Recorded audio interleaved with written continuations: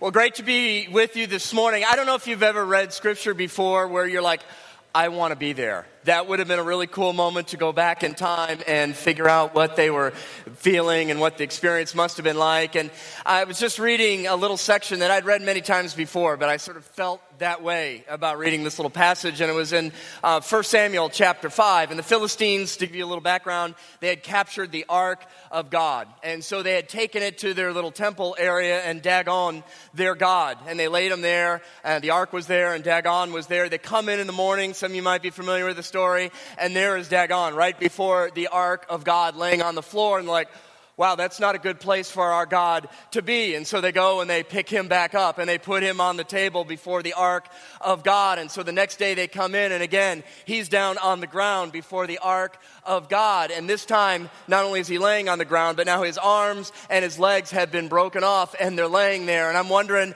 what happens next? They get out some duct tape, they prop him back up, little super glue, put your God back on the stand. I'm like, how long do you suppose that they worship a God that can do nothing?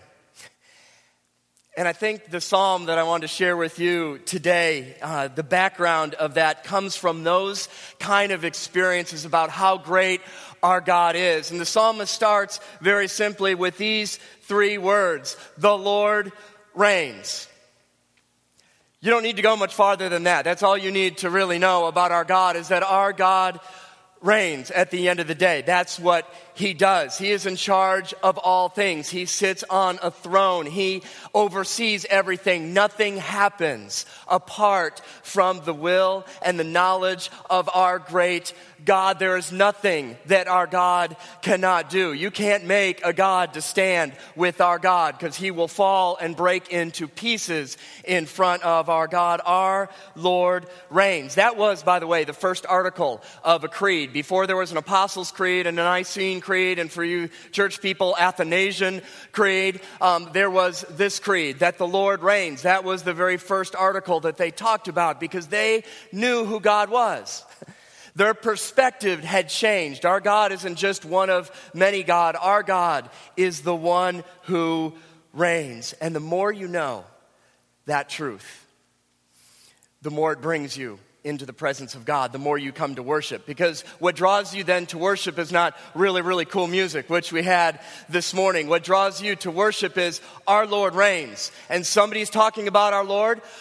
I want to be there because I want to learn more about our God who reigns. Tell me more about how great our God is. And that's what the psalmist writes. He said, our Lord reigns. He is robed in majesty. The Lord is robed in majesty and armed with strength. Indeed, the world is established firm and secure. Not this little random chaos that's going on. I know our lives feel like that at times. That's not our God.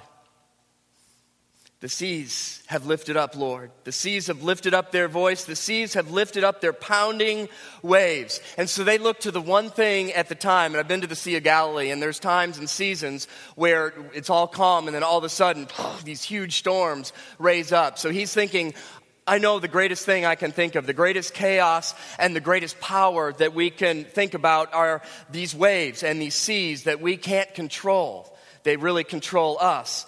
And then he says this: mightier is the thunder of the great waters, mightier than the breakers of the sea.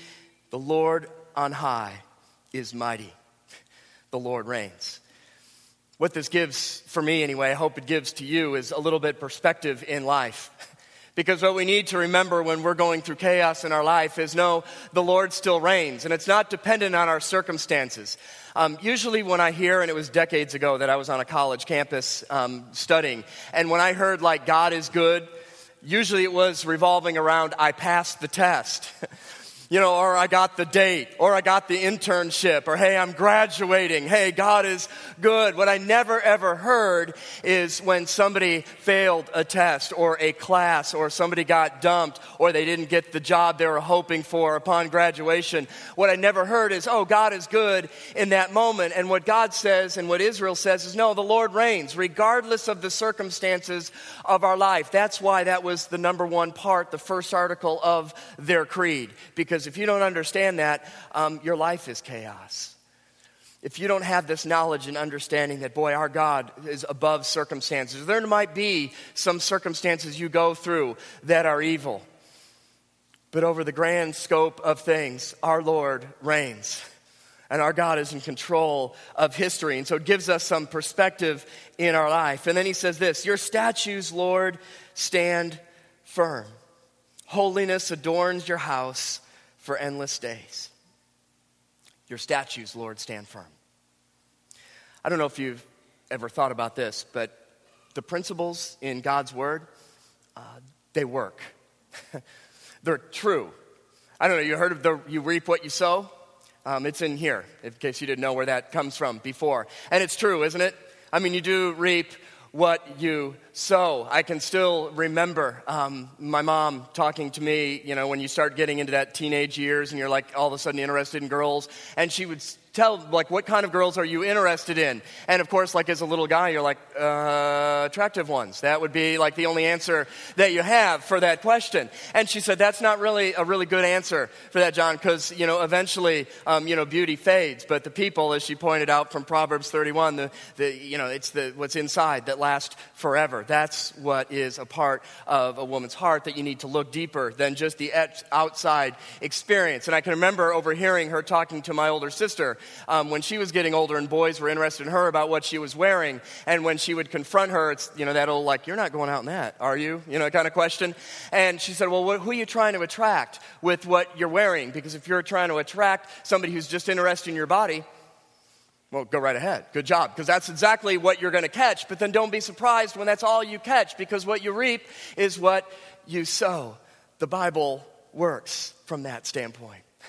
Psalm 1 talks about trees planted by streams of living water. Those are the ones who meditate on God's word day and night. That's what they're like. And so when you dig into God's word, when you understand that our Lord reigns and who he is, when that is your perspective, it's like a tree planted by streams of water. It grows and it flourishes. And we wonder sometimes why we don't have a relationship with God.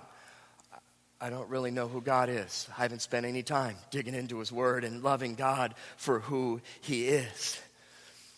So it gives us perspective in life. And when we follow God's word, it gives us success in life. That's what it talks about. Your statutes stand firm. That's what happens in life. Now, what really amazes me as I think through this psalm, if you can just go with me for a second, our Lord reigns. He's in heaven. All authority has been given to him. And as the psalmist described, he's robed in majesty. He's armed with strength. And he's up in heaven. And all of this is his. And he left it. He left it. I mean, who leaves that? The Lord reigns. He has angels screaming that day and night. That's all they do. Elders falling down and worshiping. Our Lord reigns. That's all they see day and night.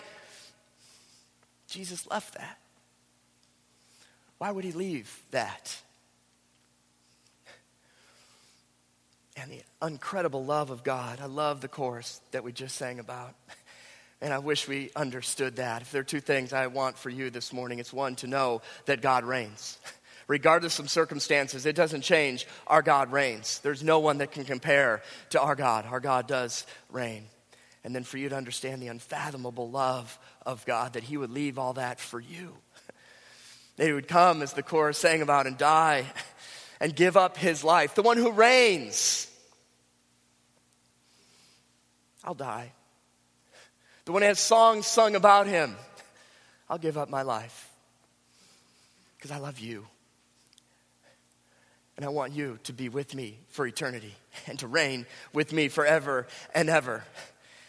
And so when the psalmist began this psalm, the Lord reigns, that wasn't just, I guess that's how you start a song. It came from a deep, intimate relationship with God. Man, how I pray that you would have that. Out of anything else that you can get here at Concordia University, I pray that that's the one thing you come to know beyond any shadow of a doubt, that our Lord is the one who reigns, and may you know him deeper. Let's pray. God, I thank you that you have preserved your word from generation to generation, and I thank you for the psalmist that reminds us how important it is to live our lives knowing that you reign. And Lord, let that be true here today and help it to gain perspective for our life and give success for our life. And so, Lord, help us today, especially those who are here that might not know you. Lord, will you show yourself to us through your word and through the way we interact with one another. Lord, would you reign here in this place? Would you reign here on this campus? Would you reign in our relationships, that above all else, people would know, Lord, how great is your name in all the earth. And so do that in the mighty and powerful name of Jesus, who reigns with you forever and ever. Amen.